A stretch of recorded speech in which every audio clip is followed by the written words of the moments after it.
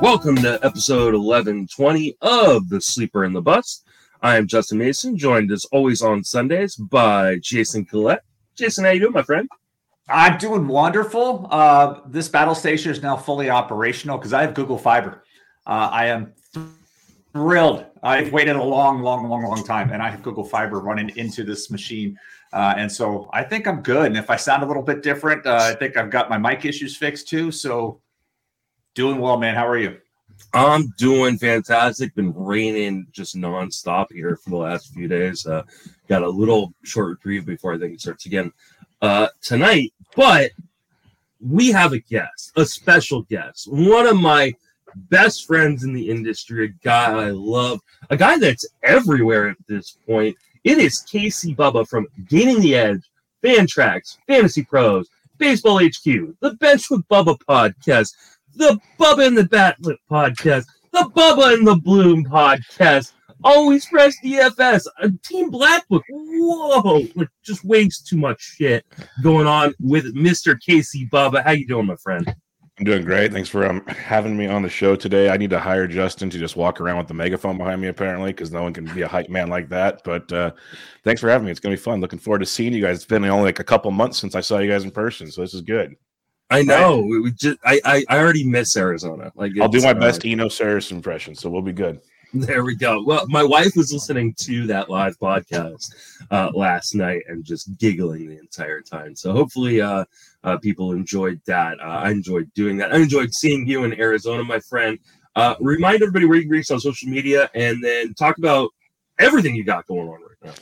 We don't have that much time, but I'm on Twitter at BDentric. So you can find me there and I tweet all the stuff out there. Mainly it's the podcast a couple times a week. Toby and I, our Bat Flip, for those that don't know, just started back up this past week after a little break. Bloom and I have been going strong the whole off season, and that's a lot of fun. We did a live draft on YouTube for that.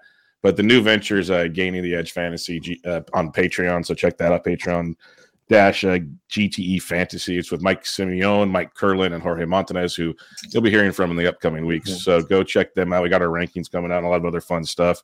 It was kind of a thing we started because, as you guys know, working in this deal is there's lots of fun stuff, but sometimes you just want to do it your way. So we're four buddies that said, you know what, let's just do it our way and have some fun doing it. So that's what we started this year.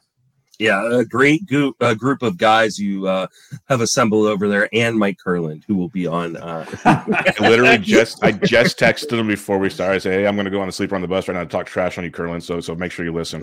Yeah, he'll be on next week's episode. I booked all four of you guys for upcoming episodes, and as I was telling Jason before you hit the record button, I have booked pretty much every Sunday through I think February 12th, not including Christmas and New Year's. Obviously, we'll be taking those weeks off. Maybe I will try to do something midweek extra. We're not going to live stream opening presents? Come on, dude. No, I don't think that would go over well in the Mason household if I tried to do that. I'm sure your daughters would love me because I'd be like, okay, let's do it early because my kids, so that would be like 5 a.m. at your house because that's the only day of the year. I mean, my kids are 17 and 15 now, right? But it's the only day of the year where they wake up without any prodding at all, like at 6 a.m. Yep. And it happens every year. Like, they got to be out the door. Their ride for school is 6:45. So they got to be up, and like every day I'm fighting my son. Every day, but Christmas Day, his ass will be up at 6 a.m. Still. Yeah, I trained my kids to kind of live on Hawaii time, so that way they'll sleep in. So the earliest my kids get up on their own is typically like 7 a.m. So, and usually, I mean, this will be now I think the second or third year in a row that I'm not working overnights. But typically, when I worked overnights, I would come home and everybody would still be asleep at like 8:30 in the morning. Wow. So yeah, I don't have that problem. Man. So, there's no waking up at 5 o'clock in the morning on Christmas. It was such a tradition doing that all the time. It's the best.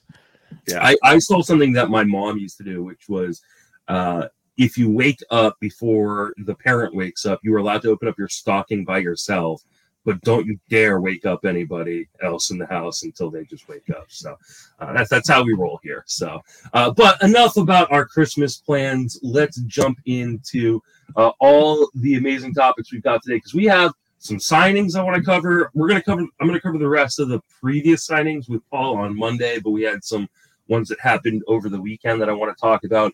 And then we're going to talk about some guys who've some interesting ADPs in Draft Champions since kind of mid-November was my cutoff. I didn't want to go back to the beginning, but I wanted to kind of give us an idea of, hey, some of these guys are going in some weird spots here.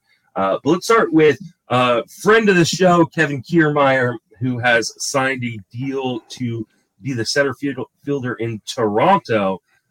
Jason, you're our resident Ray guy, but Kevin Kiermaier is no longer Ray. How you feeling about this? Bye. As I said on Twitter last night, in all seriousness, I will miss him in the field. He has spoiled me for all other center fielders. I mean, there are times when I'm watching any game, something happens, I'm like, man, that ball was catchable. And then I forget, oh, yeah, I've watched literally the best center fielder in baseball for so many years do these things. Is he flawless? No. I mean, he has his issues. There are times when he will, and he's matured from this, but there used to be times where he would make throws that his arm couldn't cash, to use the line from, whatever you're making, checking cash. I forget the sports movie. I'm drawing a blank. Somebody will remember. But anyhow, Kiermaier used to try to throw everybody out, and the trail runner would advance. It would drive me insane. He stopped doing that, but he's great gap to gap.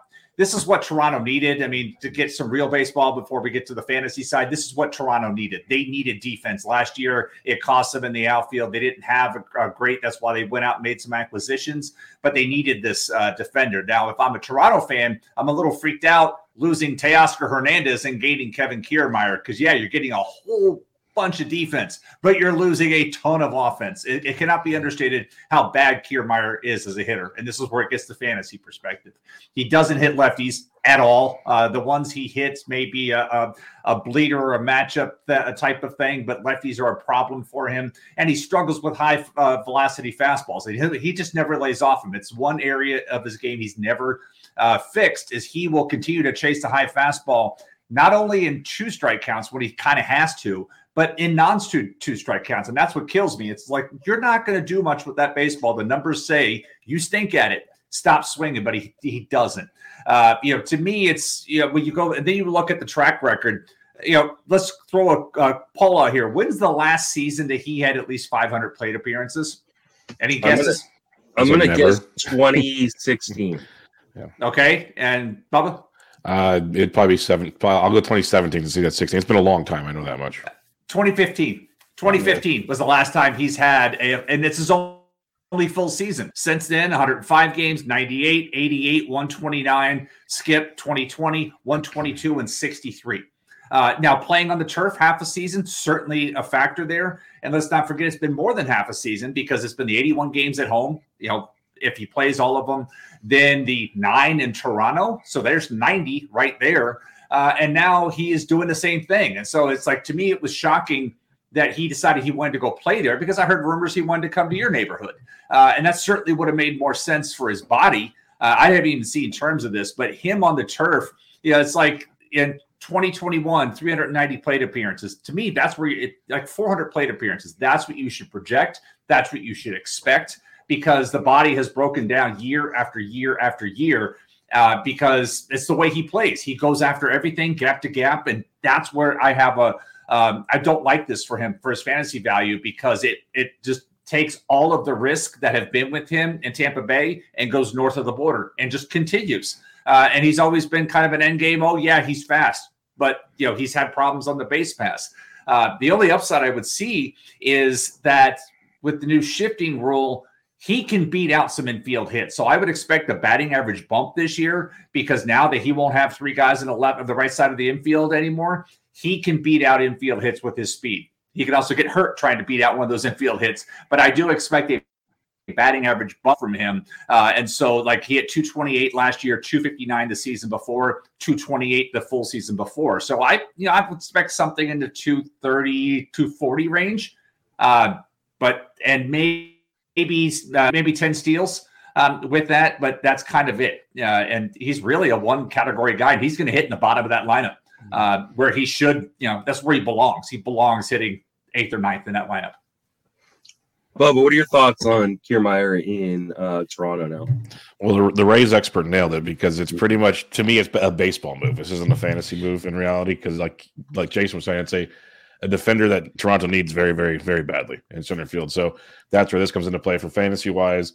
It's the old catch-22. He's going to hit 8th or 9th, which limits the at-bats, which we always talk about over and over again, is you need at-bats. But he is also going to be in a lineup to score a ton of runs. So if he can just get on base, he's gonna rack those up when the lineup flips over. So I'm not saying he's fantasy viable to me. I won't have any Kevin Kiermaier in my world.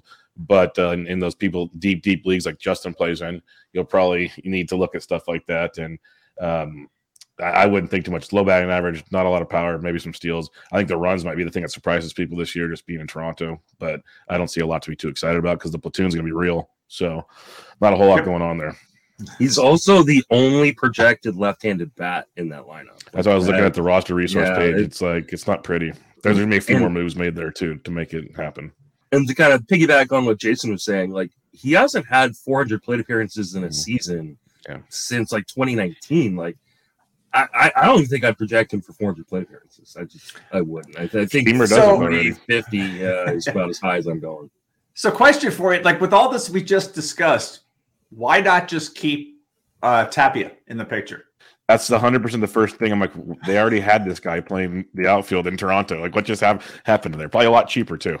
I guess they were looking. I need a defense, but again, if we combine the real baseball perspective, you got George Springer in right field, who's got trouble staying healthy, and now you've got Gurriel Jr., who doesn't. I mean, they need a center fielder that covers range. They didn't get Nimmo, and frankly, they should be happy they didn't go 8 years on him. I'm guessing they were the team that was willing to go 7, which is why New York went 8. I don't have a problem with the Nimmo money. It's just the length of time on that contract to me is on the guy who's been so injured. Like it's crazy.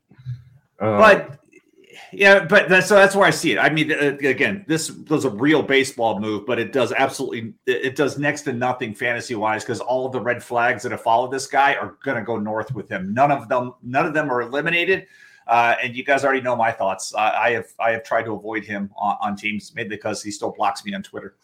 I didn't know that. Nimmo has you blocked on Twitter? No. Kiermaier. Okay, good. I think I was critical of something. I can understand probably. I could see Kiermaier on some rants you had during a Rays game, but the Nimmo thing would have shocked me.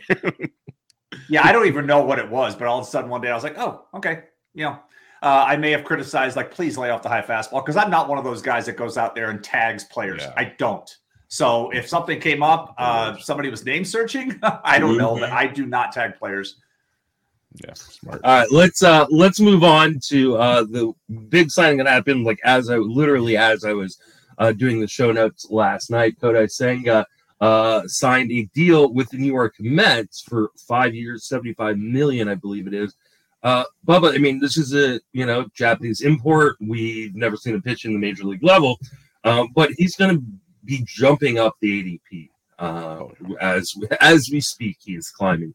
What are your thoughts on saying? Is he a guy that you're going to be targeting coming into drafts for 2023? It's an interesting one. There's like the baseball side of it we talked about before the show. 5 years, $75 million. When we look at like the Tyon, the Walker deals, like the AAV is amazing. No matter really what he turns out to be, that's like good for a third or fourth pitcher in any team this era. And he should be the third pitcher, obviously, behind Verlander and Scherzer. So that's a great move for the Mets. Fantasy-wise, it's tough, not seeing him. He's going to be 30. He's got a great repertoire, as you'd expect from most Japanese pitchers. The splitter looks really nasty. He can throw high 90s into the hundreds at times. We've seen a lot of good footage on him. We have not really seen it in our world over here. But I probably won't have any is the downside because he's already moved up to like almost a top 100 pick. And that's just too rich for my blood type thing. And I'm a cautious drafter. Not everybody's like that. If you want him, go get him. You're going to have to pay the tax. That's what it's going to come down to. He's a flashy name. He's going to the New York market. It's going to be an expensive draft pick for you. That could pan out well. A lot of the stuff I was reading this morning to try to get an idea of what the thoughts were on him. They say he's got the talent, the ceiling to be a legit third ace. Like if Verlander and Scherzer left, he could be an ace in that rotation, which is fantasy gold at even pick 100. But he also has a floor we haven't seen yet that could really make you go, wow, I just drafted Taijuan Walker in the top 100. So where do you want to go in that? That's the tough spot. I'll probably be laying off, but the talent looks immense. There could be tons of strikeout upside. Tough division as well. So keep that in mind going to the NL East. There could be some bumps and bruises along the way. What are your thoughts on Senga, Jason? Is he your target for you? Yeah, everything Bubba said, and I just love the fact that his splitter is called the Ghost Fork, and that's the great. He's got a great. Why can't we have fun names like that over here? Like they have all kinds of nicknames. They have all kinds of nicknames for stuff in Japan. We have the Pitching Ninja had a nice. Yeah, we have the Slutter. Pitching Ninja had a nice little video showing the grip of it, and it's worth watching because it rolls off his middle finger, and the way he throws it, in the slow mo, it's beautiful to watch. I really enjoyed watching that this morning with that. But like all the highlights I've seen of them have been of that fastball and the Ghost Fork. It hasn't been the other stuff. And I was reading Keith Law's breakdown on The Athletic this morning about it, where they, uncertain about the roll forward with things. And they said he could be a long man, swing man, could be like Seth Lugo. But what they're paying him, as we discussed off air, that's starter money. But at the same time, you look at the depth chart, the amount of arms that are all healthy right now that they've added to this depth charts, it maybe they ease him into that role. And I agree with Bubba. It's tough using a top 100 draft pick on somebody they're going to ease into the rotation because it's going to be really tough. Like you're going to be on your I can't cut this guy list because I spent a top 100 pick on him. But if he's working one or two innings and outing for his first month of the season, you're going to be like, I got to do something. I need him out, especially once the injuries settle in and you have 7-man bench spot and 5 guys are hurt. So I don't want to put myself in that position in a thing. So not somebody I'm going to targeting because he's got that working against him. Plus, it's got the big media market tax as well. Yeah, I was looking at his baseball reference page. He's not on Fangraphs yet. Another thing is we sometimes forget about the Japanese players.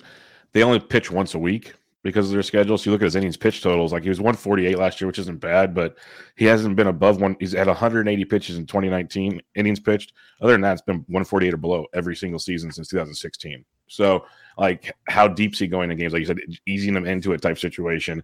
It'll be really interesting to see how they utilize Senga to make it fantasy viable for the rest of us. Mm-hmm. Yeah, he's currently going about pick 207. He just went. I was talking to Curlin. He's in a draft. He just went at pick 106 right now. Yeah, and that's the thing. I mean, that's going to get cut. It's going to get cut in half. Now they signed spike out of the gate. Yeah, that was a big time. Oh, the Mets shine. That's what I'm saying. It's a shiny new toy. He's going to move.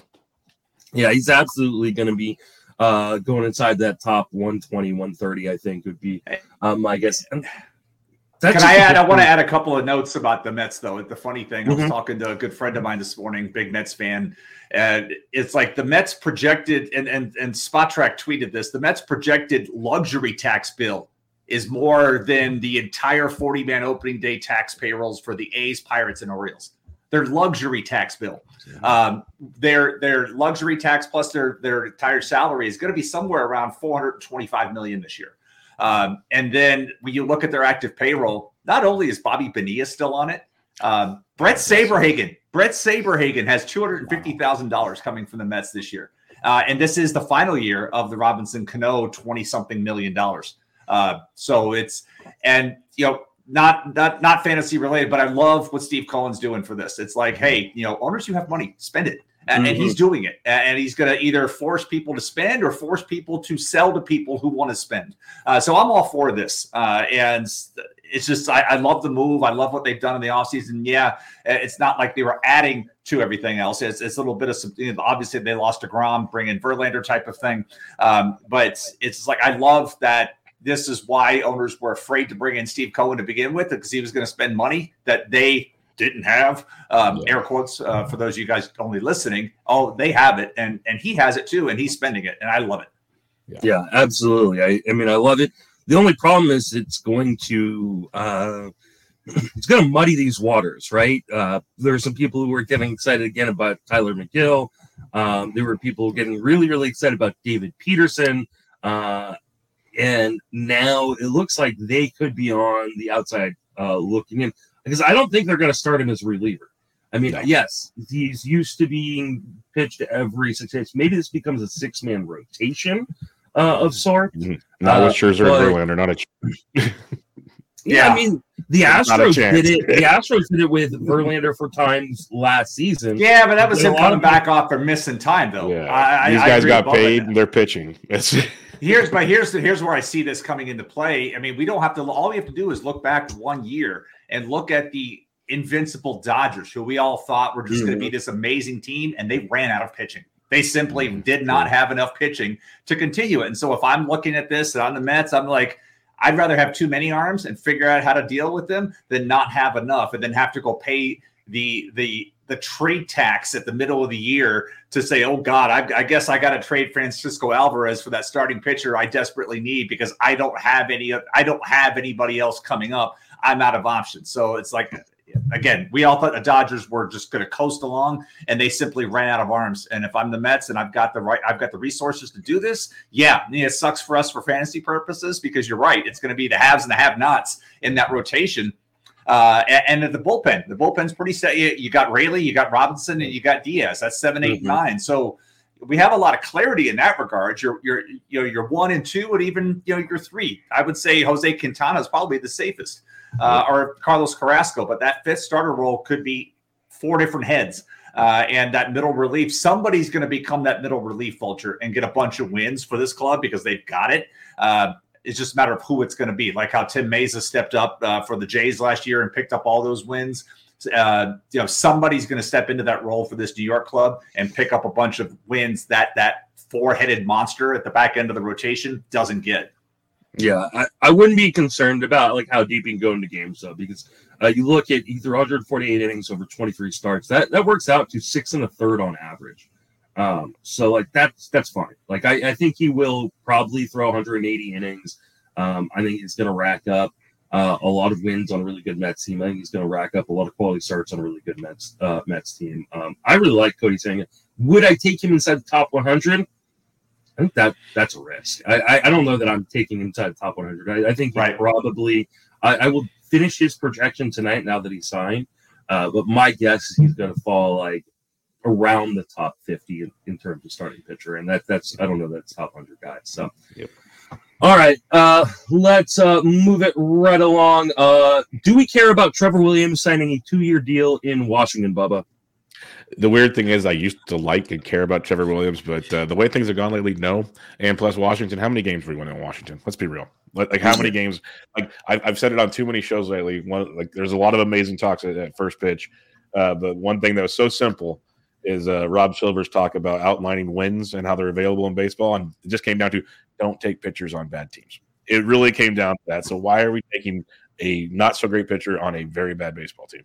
Just cross it out. It's an interesting rotation if Patrick Corbin can ever become even half of what he was, and Josiah Gray couldn't make any sort of improvements to that home run rate. But they're not good. Jason, you care about Trevor Williams?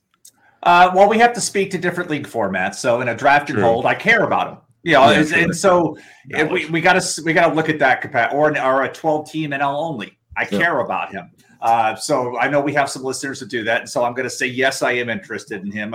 Some things that happened, and like if you look at his profile, if I were to tell you that Trevor Williams has 5 pitches with a whiff rate of 20% or higher, you're like, really? Because honestly, I didn't know that. And I would say the same thing about Yusei Kikuchi, because I tweeted this yesterday. That dude's got 4 pitches with whiff rates of 25% or higher.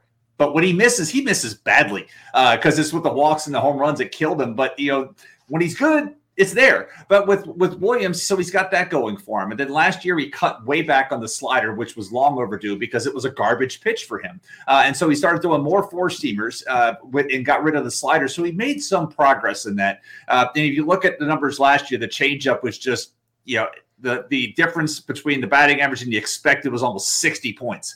So he's got some room for improvement. So in a deeper NL league or a draft and hold, I do depending on the matchup or matchups that week. Am I taking him in an active phase in either of those formats in the first 23 rounds? I hope I don't have to. But it's somebody that I look at it and it's like maybe something could come depending on the matchups, but he is definitely not a set it and forget it guy. So like in the Gladiator League, no chance. No, not absolutely a chance at all, no. But in the other ones, yeah. Yeah, I mean, I think especially in super deep formats, draft and hold, NL only, he makes sense because he's probably just going to rack up a ton of innings. I mean, this is a a bad team that has no reason to not just let him soak up a bulk of these innings. And you've got guys like Mackenzie Gore, Cade Cavalli, like these guys like that are unproven and coming off injuries themselves. Both those guys coming off injuries. And the good news, it's a more balanced schedule this year, so it's not going to be all Atlanta, all Philadelphia, all New York. It's less of those teams, so it's got some more balance, and you don't have to have that extra tax of, oh God, you got to play those monsters. Face them potentially 3, 4, 5 times in one season. Yeah. All right. Last guy, a minor signing. Victor Reyes signs a minor league deal with a spring training invitation. I only put this on here because as things stand right now, he could be an everyday outfielder to start the season. Bubba, you care about Victor Reyes? It goes back to what Jason said. If we look at league context, depth of leagues, yes. I'll even admit there's been times in deep leagues where when Victor Reyes was with Detroit and you have injuries, he would be rostered from time to time. Just gonna throw it out there because he hits for average. He's got a little bit of speed. If you get like wherever to compute a full season out of him, maybe he's better than Kevin Kiermaier, who we started out with, like when it comes to offensive fantasy stats. And the thing is, you mentioned, you look at roster resource right now, the White Sox outfield is depleted. Like as much as we all love Lou Bob, like let's be real. How many games is he missing again this year? It's a frustrating reality in the situation. So Victor Reyes could really, I wouldn't be shocked if he fell into like 80 games or so, if not more. They need an outfielder out there. The White Sox need a lot of depth. They should have gotten Nemo, but they need a lot of help out there. And Victor Reyes, weirdly enough, will probably have some upside at some point in the season. And like Jason said, I think he's a great draft and hold pick. I wouldn't mind picking him up somewhere late in like round 40 something or whatever and throw him on the roster. Jason? This is the new Adam Engel. This is what he is. I mean, and the thing is, but the difference, it's true. Adam Engel was a righty that couldn't hit lefties. He was a righty that was good at righties, and he's got blazing fast speed. Well, Reyes is a step slower in that regard, but Reyes does switch hit, and so he's got some value there in that capacity. So he's the new Adam Engel. So if you think about how Adam Engel, when he was used too much, was terrible, but he was the cheap speed source, and perhaps that's what Victor Reyes can be if Pedro Grifol lets him run. To that capacity. But I don't think Chicago's done here. I think they're looking and holding out for another outfield bargain because their depth chart just doesn't have it. You look in the minors, there's nobody ready to come up in this capacity. They cannot have Gavin Sheets out there in the outfield anymore. That's not pulling it off either. So I think there's more to come here. But again, this is a draft and holder, a deep AL league type of target. Yeah, I mean, I do think that there's another move coming at some point because, like you said, Gavin Sheets shouldn't be playing outfield. Andrew Vaughn, now that Jose Reyes is gone, going to first base. They've already told Eloy, leave your glove at home. You're not playing the field. Thank goodness. So, like, they're right now, roster resource has Oscar Colas, who I don't think is necessarily starting with the team unless he has a really big spring training as an everyday outfielder. So, I do think there's another move coming, but I also think that, like Bubba said, in your draft and hold leagues, Victor Reyes is kind of one of those sneaky guys that are going to give you, a month or 2 months of like regular playing time when injuries pile up and things like that. So definitely has some value late in kind of those kind of leagues. All right, let's move on because we got a little bit of time. But I want to talk about some of these guys with interesting ADPs. So what I did was I just sorted the NFBC ADP by draft champions, which is what I like to use at this time of year. That may change to like online championships once those really get rolling. But make sure you are sorting, right? Sorting by the proper league type, because you've got cut lines in there in this new league, the Gladiator League. It keeps getting referenced all over the place. It's so much fun, guys. You got to try it. I'm telling you. As soon as I finish my projections, I will be jumping inward. But I just did one the other night, and I'm like, I need to do more. It was so much fun. Different mentality. That's the conversation I was having with Ian Kahn last night. Is I was, talking about some things. Like I wanted, obviously, to do TGFBI, but I'm looking at this year possibly just doing draft and hold and Gladiator, and that's it. Because last year Fab was just draining way too. When you're doing tout, you're doing labor, you're doing your local, it was like way too. So I'm thinking, you know what, if I could focus NFBC on Gladiator and draft and hold and just worry about lineup on the draft and hold type of situation, and then just the one Fab and TGFBI, and then go the other direction. I think that's what I'm going to do this year because I got stretched thin last year trying to do some things, and I want to try to narrow my focus. Definitely. Yeah. So for those who don't know, Gladiator is a format in which you draft your starting lineup. That's it. No pickups. Those guys are starting every week in that spot for you, and you are kind of stuck with them. So Kiermaier would be my fifth outfielder. Yeah. Yeah. So you want to make sure you're drafting plate appearances, things like that. Like I said, I'm waiting personally until I'm done with my projections. I'm not starting another draft until I'm done with my projections. So probably not till the first of the year when that's when I'm hopefully going to be done with all my projections. But Draft Champions is a little bit more, irrelevant, I think, to most leagues. So that's why we'll be referencing that. If you're following along on their page, I sorted it from November 15th on. And one of the first things that jumps out to me right now, there are no first-round pitchers. Now, pitching prices always go up as we get into draft season, but it's still a little shocking to see no first-round pitchers in the first 15 picks. Bubba, I'll start with you on this. Does that surprise you? And what are you doing with this? Because you work with a guy who loves to take first-round pitchers. Oh, he's loving this right now. He's enjoying life. He's like, I used to have to take a top 3 pick to get Garrett Cole. Oh, I can wait till round 2. It's amazing. As you said, it will change. It will 100% change. It's very surprising, though. I didn't even realize it until I saw the outline. I went and opened up the ADP page. I'm like, wow. Because it just, I guess your brain's just trained to know that there's like 2 or 3 guys going in the first round at least. What I've noticed, and I've only done like a couple drives, nothing like a lot of the maniacs out there. The hitting's getting moved up so much because everyone's talking about third base wasteland, which is true. Outfield in a 5 outfield league, it dries up quicker than you think. It really does. And there's some elite outfielders. And if you look at ADP, you got your Judges, you got your Julios, your Acuñas, your Tuckers, and everybody. They're all there, and that all flying off the board. Everybody's emphasizing those 5 category guys a lot more to fill those positions. And we kind of noticed last year with pitching, there's the elite pitchers still. There's no question about that. But there is a lot of depth out there, too. There's a lot of depth as you're doing these drafts. Like, you're not all warm and fuzzy about some of the depth, but you could go to battle with some of the depth in a fantasy league. And I think that's what people are seeing at this point in time. We'll wait and see. Obviously, Burns will get moved up, Cole will get moved up, and they'll go from there. But I was very surprised to see it. I get it. I think it's going to make for some fun builds for sure. Because the old days, you felt like you had to leave like the first 2, at least 3 rounds with the 1 potential ace. You can almost wait till round 4 now. And still, it's like the old days almost. It's almost coming back. So it'll be fun to see how that continues out. Jason, what are your thoughts on no first-round pitchers so far? The other crazy part about it is Edwin Diaz is the 4th pitcher off the board. Not against Edwin Diaz, but the fact that a closer is now the 4th pitcher off the board by current ADP to me is crazy. But one of the things I thought of as I looked at this morning, and Justin, thanks for opening my eyes to that, because like Bubba, I didn't know that that's how things, because I haven't done any offseason drafting yet.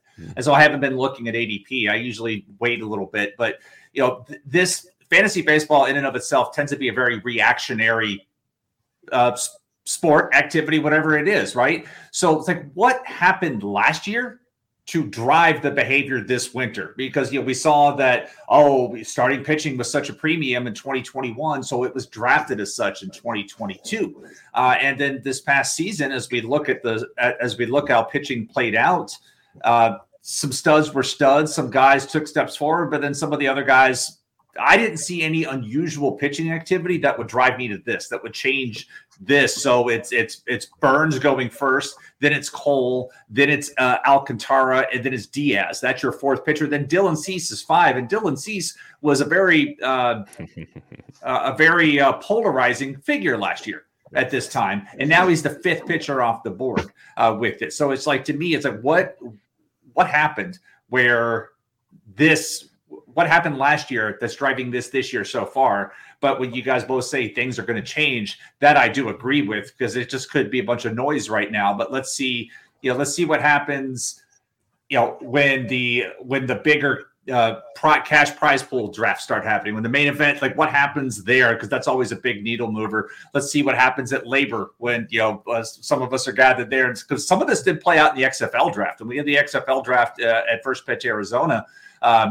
offense was crazy. And I would like parallel to this, but offensive prices were high and pitching prices were high on the high end. And there were a lot of value late in the draft, but that is also a dynasty league. I got Charlie Morton for a single-digit number, and I was kind of surprised because I'm playing for this year in that league because I took over the back-to-back champion team from Don Drucker, and it's still at a very solid core. So I'm not thinking about the future; I'm thinking about now. And so to get Charlie Morton for $9, I'm like, sweet, I'll take that all day long.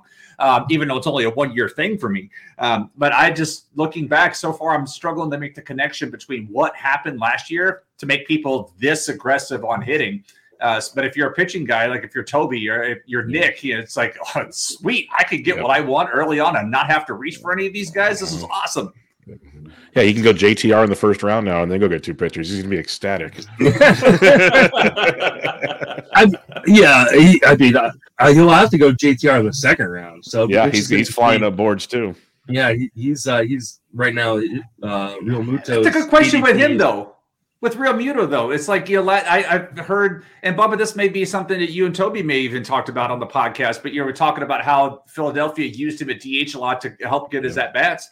But Harper's going to eat up all that. When Harper comes back, once he's he comes up back, all that. Yeah. What we kind of thought is if Harper comes back like 2.5 to 3 months in, that's still 2.5 to 3 months where JT could probably DH at least twice a week. And now you accumulate all that, which we just care about stats in the end. That's all we care about in this game. Yeah. So you start doing that and you save his legs to catch for the second half of the season instead of spreading it out through a whole season.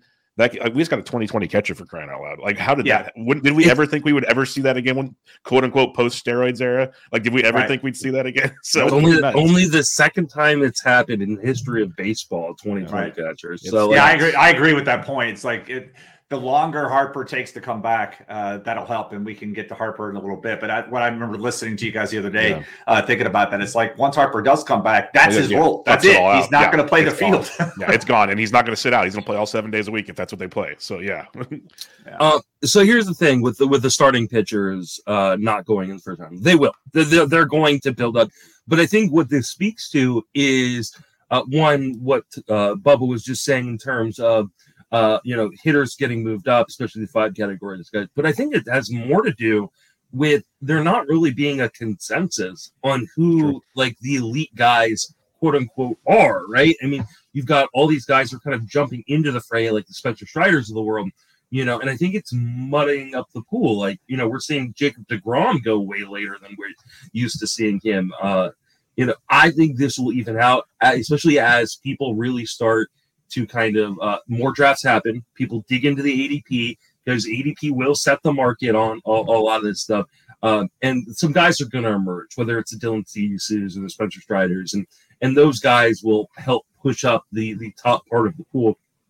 I have in the 2.5 drafts I've done, because I've done 2 full drafts and the half draft over at First Pitch Arizona. In 2 of those 3 drafts, I took a starting pitcher in the first round. I have no problem doing it. And at Arizona, I went pocket aces, channeling my inner bat flip crazy, because I had the wheel, and I was like, you know what? I'm going to take Cole and Burns and just lock it up. So like, I've got no problem doing it. If you're in a league that, a first round pitcher is viable, like, I don't think this is a bad year, especially because while everybody else is fighting for those kind of new hot guys, you can lock up the guy you want early on. Real quick, just before we move on, is what Jason said about it being reactionary. That's 100% what this is. We look at like the fact Alcantara is third starting pitcher, Cease the 4th starting pitcher off the board or whatever. Like, let's be realistic. Cease is a guy that he's a couple walks away from being back to the old Dylan Cease. Like, we know who Dylan Cease is, and he's still a great pitcher, but he really put it together last year. Kind of prove it again. But what Justin said about the pocket aces or just taking one early, it will come back to that, just because people are kind of doing the reactionary drafts now. They'll start doing their research. There's a great little piece in the forecaster for HQ where I totally forget who did it. I feel bad, but he talks about the different like first 5 round ideas, catcher early, 2 pitchers, whatever, and the percentage of wins and OCs and main events with that. Most of the main leagues still needed at least 1 ace out the gate. Yeah. And they just proved how important an ace is, because we're not stupid. We all know why they're that important. And it backed it up in the numbers. So once people start doing more of their research, it will kind of come back to work. See, I'm old school. I wait until the print forecaster hits my hand to start reading. I have the PDF, haven't even read it yet. So I've only read these because Bloom and I interviewed like 5 of them for our show. Nice. So that's the only reason why and they're way smart. These stats guys are way smarter than I am. So they broke it down, and it was very eye-opening to all the different people saying, don't do this, do, and the numbers backed it up. It was right there. That's what's important. I mean, when I'm looking now, we have 40 pitchers inside the top 100. So the top 100, it's roughly 8 rounds, just over 8 rounds in a 12-team format. This is a 60-40 split. That's kind of what I would expect. It's kind of normal with that. Yeah. So at the end, it gets there. And then you look at some of the in-round volatility in some of these guys. Like Spencer Strider's got a 50 difference between his min and max, 16 and 66. Aaron Nola, 25 and 57. And this is just draft champions. So to me, it's just like, I honestly, I just think it's noisy. Sandy Alcantara, for all the good he was, 15 and 43. That's a lot of noise in 33 drafts. That's really a lot of noise between min and max, and just want to keep an eye on how that works out. But it's kind of crazy how that's playing out right now, to see that type of gap between this and some of these guys. It's like, wow. Yeah. I think these disparities can you really inform how you want to draft, right? If you are the type of person who goes, hey, I'm going to take advantage of kind of a weak market and get like the number 1 pitcher off the board at the back end of the first round, you can. If you're the type of person who goes, I like to load up on offense, and I'm just going to wait on my ace, this is a great year to do that too. Just have a plan when you're heading into these drafts, because there's going to be runs. Yeah, they're going to be. A lot of guys are waiting, so now you want to be caught in the run. The yellow brick road is still there. It's just starting a little bit later Poor than it used to. So, all right, let's talk about some individual guys. And I mean, the first thing that jumped off the page to me is that Fernando Tatis Jr., in spite of suspension, coming off of injury, is still being drafted in the top 20. His ADP since November 15th is 18 flat. Jason, are you drafting Fernando Tatis Jr. even close to that? This is me shaking my head. You may hear it coming through the microphone. No, it's just like there are so many different indicators looking in a bad direction. The suspension. How is he going to handle the coming off the suspension that he's coming off of from when he's on the road, and how is the home fan base going to treat him with that as well? Coming off of 2 major surgeries, coming off a full year away from live baseball. There's so many things there. And the only tax that the industry has said is basically, okay, we'll knock you around.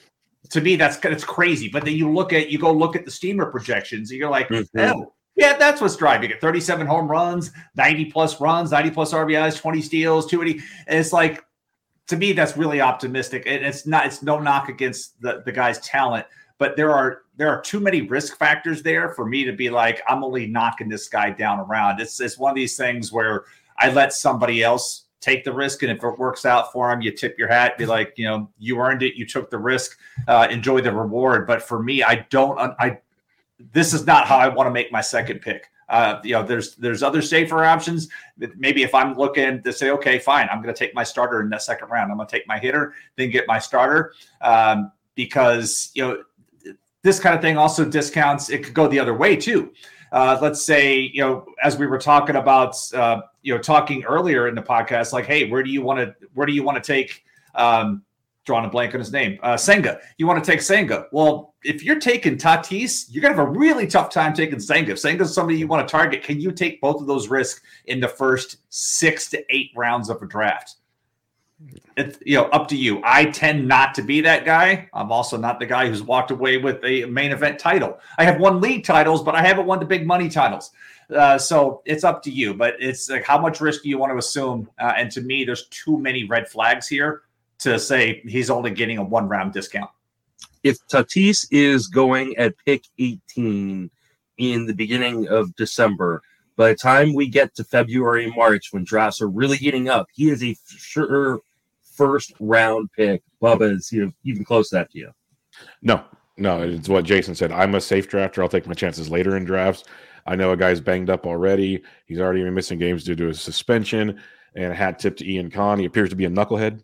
So, like, do we really want, like, because his own team keeps signing high free agent players to take his positions. I'm not saying he can't play the outfield. That's what he's going to play now, obviously, with Bogarts there. But they were very, very aggressive in filling his spots on the roster. So they might even be concerned, like, well, how long are we going to have him for? When's he going to get hurt again? When's he going to go ride a motorcycle? It feels like there's some trust issues there too, which rightfully so. So the talent is undeniable. But when it comes to this season, it's like, I don't know what we're getting. And if I'm taking a potential late first round, early second round pick, I would like to have a little idea of knowing what I'm getting come opening day. And you just don't with Fernando. And that's the problem for me. Yeah, I'm right there with you guys. Like, he's very unlikely to end up on any of my teams, especially if you're playing in leagues with no IL spot like NFBC or limited IL spots like most home leagues. Most home leagues are running with, 3, 4, 5 IL spots. You just can't risk. Is he an IL spot, though, because he's suspended? Or no, I just mean when he comes back. Like, gotcha, because gotcha. I'm still not just like saying like he's coming back completely healthy. We have no idea. Yeah. Jason and I both have had shoulder issues throughout our lives. Like, we know how these things, even after surgery, can kind of reoccur. Like, shoulder and wrist and a full year layoff. Like I said, there's just so many red flags. And when you look at some other things, if you're going to be a safe drafter, we talked about how his ADP, how Tatis Jr.'s ADP is 18. Well, that's the min pick for JT Realmuto. Yeah, and that's where that is. If you want to go with the volume, Marcus Semien has done nothing but play almost every day for 5 years, and Semien's ADP is at 39. So it's like, if I'm going to do the build, I'm taking the hitter, I'm taking that pitcher and skip it on Tatis where he's currently going, and then looking to get Semien and 3 early 4. That's there for me. And like I said, Semien has missed all of 11 games in the past 5 seasons. And he's in a better lineup now. The lineup's gotten better around him. Yeah, guys go ahead of him. Freddie Freeman, Bo Bichette, Manny Machado. Got 3 guys going behind him. Rafael Devers, Pete Alonso, Austin Riley. I'm go one farther back. Guys. Would you rather take the injury potential risk of a Mike Trout 5-6 picks later, or go Tatis? I'm taking Trout personally, but that's where it gets interesting. I think that becomes the real question, which really doesn't mean that like I'm necessarily out on him, but I'm probably not going to take either of them, to be honest. So how does Mike Trout have a max pick of 74 in a draft champions format? Fun times, Jason. You just make it. Is this scratching your itch to try to, like, I got to take advantage of this right now? I got to get in the draft. Kind of does. I mean, 74. He had 13 as a min and 74 as a max. That's crazy, man. It's crazy. Some of these drafts. Yeah, you kind of wish you were in those drafts. That is crazy. I would have been screaming at my computer, like, "Oh my god, let me look! Come on, keep dropping." No. Wouldn't have made it past 45 in any draft that you and I are in. But all right, let's keep it rolling and talk about a guy I've already referenced once or twice. That's Jacob deGrom. I mean, on a per inning basis, he's the best pitcher in baseball. He's currently going outside of the top 2 rounds. That part of that is the pitching being pushed down. But, man, I can't imagine he's going to stay there for very long, especially now that he's signed. Bubba, where are you at on Jacob deGrom? It's another one of those tough ones. He's dropped to where he's dropped because of the injury concerns. It's pretty simple. That's why he's there. But you said it. I think we can all agree, per innings pitch, per whatever you want, what stat you want, he's legit the best, if not one of the best pitchers in baseball. Like, there's no denying any of that. It's just how many innings is he going to go out there and pitch? And he's pitching in a phenomenal pitcher's ballpark now. Yeah, that was a big upgrade there, going to that trash can in Texas. So that's going to be good for him as well. I have no problem with it. I'd rather have him over McClanahan and Charlie Strider right there, which is tough to say out loud because I do like Strider a lot. But that was a fun discussion at FPAS. Like, Jason was in the room. We had him talk about Shane McClanahan. There's a bunch of question marks there with the way he finished his season, injuries, just production-wise. So I like deGrom there, and he's going to move up. He is going to move up in drafts. He's going to get his bump. Once we see, one spring training bullpen in early February or something, we saw it last year with the Mets. He got the bump. So he's fine. I like him there. I'd be happy to get him right there. Jason, where are you at on deGrom? Yeah, pure. I mean, I don't know what you guys are talking about for injuries. I mean, the guy has thrown 224 innings. Oh, wait, that's over the past 3 seasons. My bad. My bad. Total. I hit some with that. But yeah, when he's healthy, it's amazing for that. And we saw that run 2017 to 2019. And knowing what we know about the baseball during that time, for him to do what he did, kind of like Pedro Martinez, it really, you take the step forward. But I was trying to look, when I look at the current ADP of pitchers and trying to see, like, okay, there he sits. If I passed on him, what else could I possibly do? And honestly, like, the name that I keep looking at is Zach Wheeler would be the guy. Like, if I'm going to pass on DeGrom, I can wait around right now and get Wheeler in a 12 team. That's what I would do. We keep talking about mitigating risk, and that's what you have to do. There's only so much of it that you can take on. If this is going to be your first starting pitcher, and the guy hasn't sniffed more than 92 innings since 2019, it's really tough to pull the trigger. I can't do it. Again, I know somebody out there is going to do it. The ballpark condition, the fact that he's going to go play, the outside of that park does look like a trash can, but the inside is great. It is one of my favorite parks inside. Outside, I've heard really good things about it. Yeah, it is a great ballpark inside. And then with the schedule, again, it's balanced, so he's not going to get all of that niceness playing Oakland a bunch. But he's also at the same time not going to have to pitch against the Astros 5-6 times. So it all kind of balances out there. But change of scenery, all that stuff kind of comes into play. This isn't the risk. I cannot pull the trigger on him as my SP1 at the market price he's going right now. He's going into third round by ADP, but he's gone as early as early second round or mid second rounds, and that's not going to be me. And that will get pushed up as the rest of the pitchers get pushed up. Here's the thing for me. Like, I want to draft him everywhere seeing this price. It has to come with a plan. Like, right? Like, if you're going to draft DeGrom, you need another ace. You got to go pocket aces with DeGrom. Yeah. 100%. So either you're going pocket aces or you're going 2-3, right? You're taking a Trey Turner or Jose Ramirez, getting him DeGrom in the second round, and then in the third round you're taking the best ace on the board. And you want to take guys that you feel really comfortable about the volume. But that's a hard balance to walk. I don't know that. I'm sure he will end up on a team of mine, but he is not a target of mine necessarily. I think it just depends on the price, depends on how I want to build that particular draft.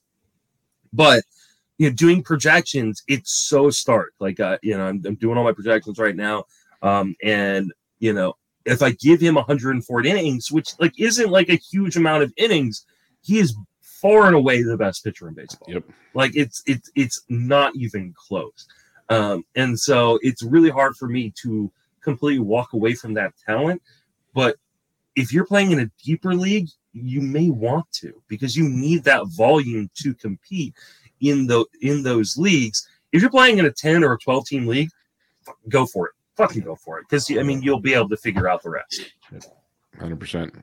I think the Wheeler comp's a good one. Wheeler and Nola have been two guys I've targeted when I'm passing on the ground pretty easily. Like they're both guys. You talking volume? They both get you the volume. So I'm a big fan of that. And massive run support. I mean, they're going to have massive run support when that whole team is fully healthy. And if they're going to get you volume, getting back to Rob Silver's point, volume pitchers on good teams equal wins. Yeah. Bingo. We're full circle, folks. Good show. Another guy who I didn't even realize this when I was putting the rundown. Oh, I thought you did this to taunt me. How many injury guys are on this? But Jazz Chisholm as an ADP, that was really surprising to me, considering how much time he has missed over the course of his major league career. He's currently going at pick 42 there, Bubba. What are you doing with Jazz Chisholm, your boy? It really sucks to say I don't have any shares of Jazz Chisholm right now.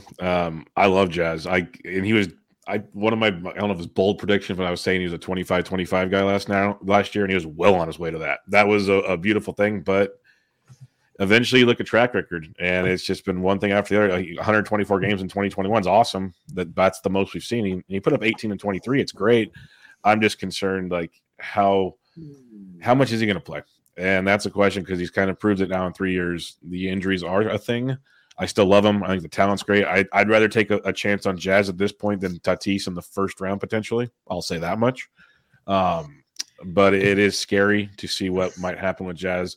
If he can stay healthy, though, he's going to be a phenomenal pick. I don't have any shares, like I said, right now. The only reason why I think guys are forcing it up there with all the shortstops you see going early, people are like, I need to go get me some Jazz and see where we go with that to kind of fill that void. And plus, stolen bases eventually start drying up as you go farther down that board. So it's another reason why people chase Jazz. And now he's only second base eligible this year. So never mind, cancel that one out. That makes it – that's another reason then right out the gate. Second base is a fun one. So no Jazz for me. Love Jazz. I might get some if he falls in drafts, but at that price, it's too rich for me. The juice is not worth the squeeze in that one. And that really sucks because he's fun just to have on your team and root for. Because, man, when you get to watch those highlights of Jazz, you get pumped for your fantasy team. So, yeah, I love me some Jazz. What about you, Jason? This time last year, there was a lot of debate whether he was even worth a top 75 pick. I remember Bubba, James Anderson, me, a few others were like we're on the Jazz train. We were there, and a lot of people were like, no. Like his 2021 numbers were really front loaded, and to be fair, they were. Like he got really hot out of the gate April, May, and then kind of limped towards the finish line with things as he battled. And then last year he ends up with the lower back stress fracture, right? Is that what the injury was? Yep. Right. Yep. And so missed a ton of time, but I had Jazz everywhere last year. And so that was a killer. I even had him in the league I won. So I was like, I held on despite losing him among some other stars. So, he had kind of similar front loaded numbers, was struggling a little bit, but then we figured, okay, maybe it was the back after all. And that kind of did him in.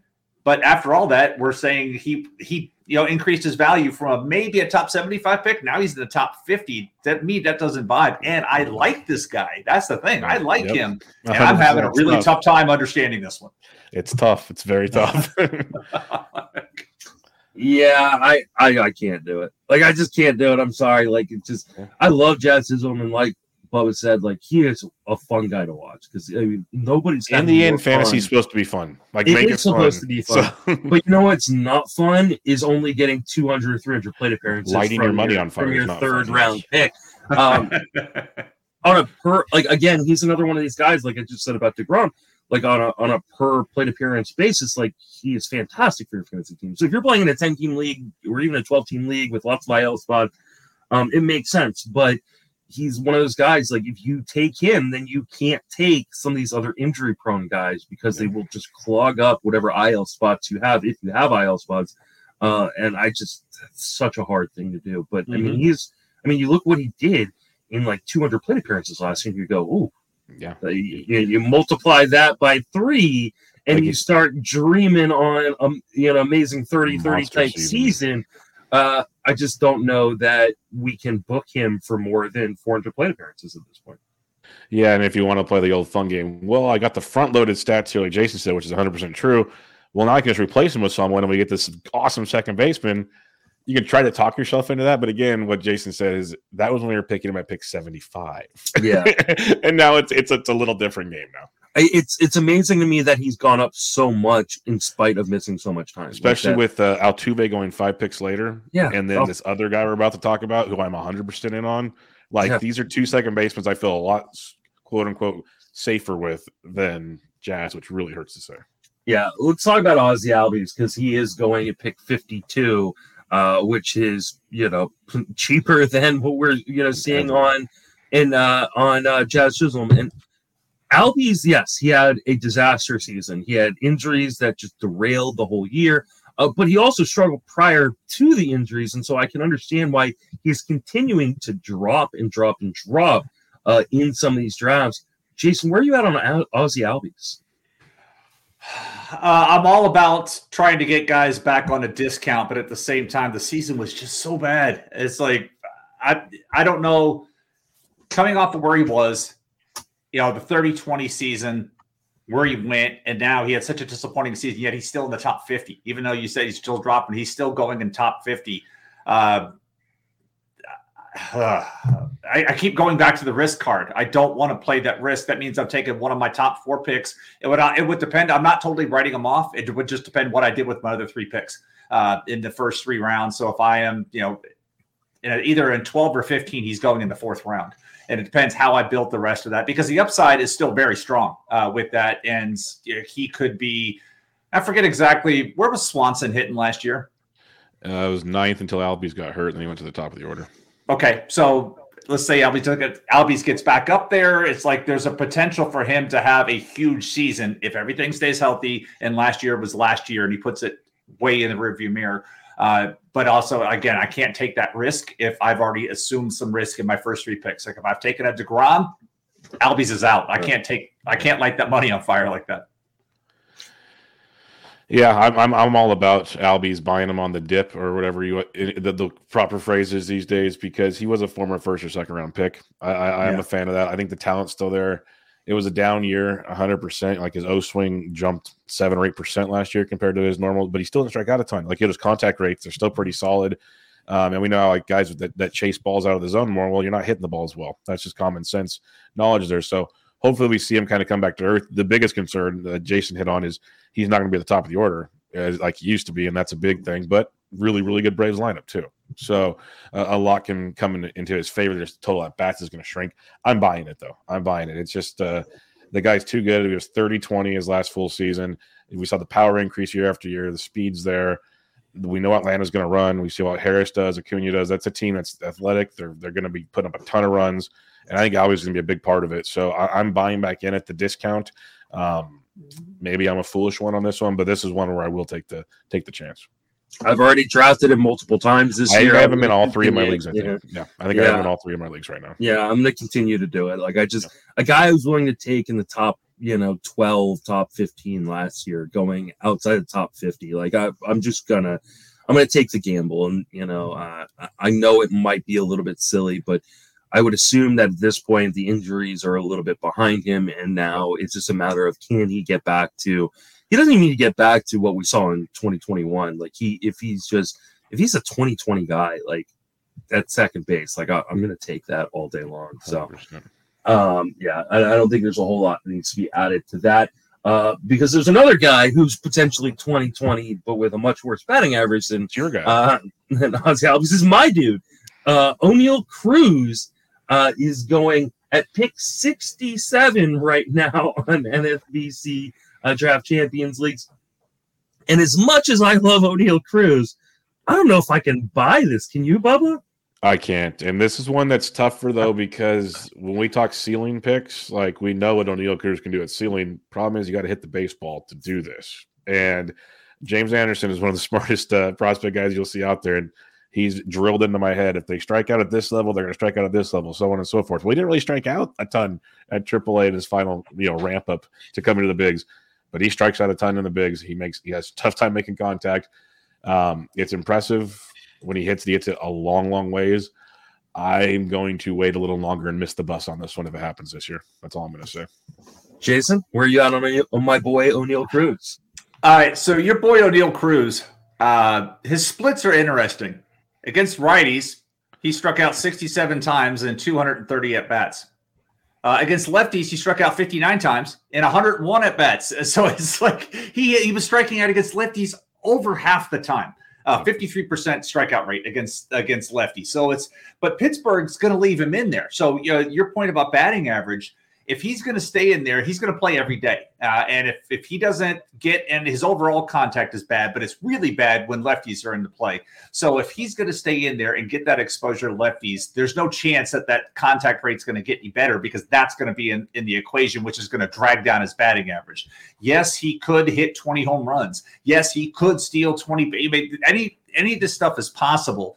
But what price does it come at? It's like when I look at those type of numbers, if you've ever done minor league searching stats, it's one of the most fascinating minor league lines I've ever seen, outside of like Reggie Abercrombie, which would be like a right-handed version of this. So I'm dating myself here. But go back and look at Glenn Allen Hill in the minor leagues. There was a particular season Glenn Allen Hill had a massive, and I want to look it up here because it was so hilarious what his numbers were like in the minor leagues with similar problems. But Glenn Allen Hill, one particular season in the minor leagues, had a season where he hit, here it is, hit 20 home runs, stole 42 bases, and hit 210. struck out 211 times in 530 plate appearances. This was 1985 in A-ball. But like that, so Oneil Cruz has all of the skills, all of the talents, except the ability to make consistent contact. And I just have the fear that Pittsburgh will leave him in there every day and he will face lefties, come hell or high water. And it's going to put a hard cap on his batting average. And the rest of your team better be able to absorb that hard cap, because if he's going to get like 650, 600 plus plate appearances and is going to hit 220, you better be able to make up for that elsewhere. Man, this one's tough for me because he's my boy. I love Oneil Cruz. And like the contact numbers in the zone weren't that bad, and they got better as the season went on a little bit. Oh, listen to this talking himself into it. Oh my God. I just don't know that I can do the praise. Like, this is a guy who should be going probably outside the top 100 that's going inside the top 100. I know the upside is huge. He will end up on a couple of my teams. Just because I love the guy so much. But this feels really, really expensive. And when I do end up doing my hitter projections on Cruz, I'll have a better idea of exactly where I'd be willing to take him. I'm not completely in, especially on the price, but I'm definitely not out, because I do think that he could potentially be like a 30-20 guy this season. It would not surprise me at all. The problem becomes, what does the strikeout rate look like, and what does the batting average look like? Because the batting average, if you're in a league where you're punting batting average, go for it. Absolutely go for it. Yeah. But if batting average is important to you, if you're playing in a head-to-head points league and strikeouts are a negative for you, those are some things that can really crush you from Oneil Cruz. All right. Opium's a hell of a drug, man. You know what it is. We'll do Glasnow and Bryce Harper very, very quickly. I'm going to put them together. Harper's obviously going to be missing half the season. He's going to pick 114. Glasnow, coming up, first full season back from Tommy John, going pick 83. I will tell you, I am completely out on both of them for this season. Bubba, what about you on these guys? I was hoping on a better discount for Glasnow. So that terrifies me. Like, the talent's there. We saw what he could do with the injury and just to ramp up back going. Jason will have a much better thought on this, I think, being the Rays guy, but I can't pay a top 100 pick for that right now. And Harper, he continues to fall. He's got like a lead balloon to him right now in drafts. I get it. Yeah, I get it. I 100% get it. It's like, but you keep staring at him like in round 10, you're like, oh man, I should take him. Around 30, I have not taken him yet. I can't do it because that's literally the best case scenario. He's back around the All-Star break, they're saying, maybe a little earlier. That's over half. That's like half the season almost over. So yeah, I'm probably out on both as well. To me, it was absurd where Harper was going early. We all knew he was having a surgery. It was absurd that he was going as high as he was early. He should continue to drop because, even one of my best friends, huge Phillies fan, when the news broke, I was like, Father's Day, that'll be your Father's Day present. That's when he's coming back. And he goes, yeah, that's what I feel too, is around that. But, with Glasnow, the min 46, high 100, we're a year removed away from watching Verlander take a year off to recover, a year and a half off to come back and shove and win the Cy Young. But he also has a lot more experience with that. At least, Glasnow, they gave him the 2-year deal because at least it feels like they wanted to stay in Tampa Bay for at least the full season. And the fact that he did come back and pitch last year, even though it was small and then a little bit in the postseason, that was still experience, and he gets a roll that. So he'll be that much further removed from the actual surgery. Velocity was still there. The only thing we didn't see when he came back wasn't the same type of command, but the stuff still looked really, really good. And so for me, it's just like one of these guys. Like if we were talking earlier about DeGrom, with DeGrom where he's going, I can't take the risk there. But if Glasnow, if I'm sitting there and I'm in round 5 and he's still there, he's probably going to be my SP2 at that point, because I can take, because of the upside, we know what he's capable of there. You would have to hope that injury issue, they're just going to pitch him out. They're paying him a lot of money. They're going to pitch him out and then pitch him out and move him out. I know it sounds kind of crass, but pitch him out and move him out. Yep. And so to me, they're There's not going to be a kind of, we're going to keep you on this pitch count. He rides, he runs, he eats, and they're going to let him do it. And so to me, I feel a lot more comfortable. And I would say the same thing for him if he was on any other team, any other competitive team. I'm not like on the Nationals, forget it. But it's to remove the guy from the team. That's where I am. If you look around, what's behind him. If you're going to kick the can and say, I'm going to wait, then your next guy up is Darvish. Then it's Christian Javier. Then it's Framber Valdez. Then it's Tristan McKenzie. And then there's Robbie Ray. And then there's George Kirby as well. George Kirby is moving his way up there. So that's what you're looking at if you decide to kick the can down the road and say, you know what? Yeah, Darvish is definitely safer. But Darvish doesn't have – we saw Darvish's upside last year. He rediscovered it. But Darvish is not going to go up another level from there. Sure. Glasnow absolutely could go up another level from where he's been. Well, I'm glad we got Jason's input. That's what I was saying. I want to hear his thoughts on it because I am very curious about Glasnow. So that will open my eyes to maybe dig in deeper on that. That's for sure. I can't do it. I just can't. All right, that will wrap us up for this episode. Bubba, thank you so much for joining us. Thanks for having me. I always love talking with you guys, seeing you guys, and enjoy chatting it up. So anytime, thanks for having me again.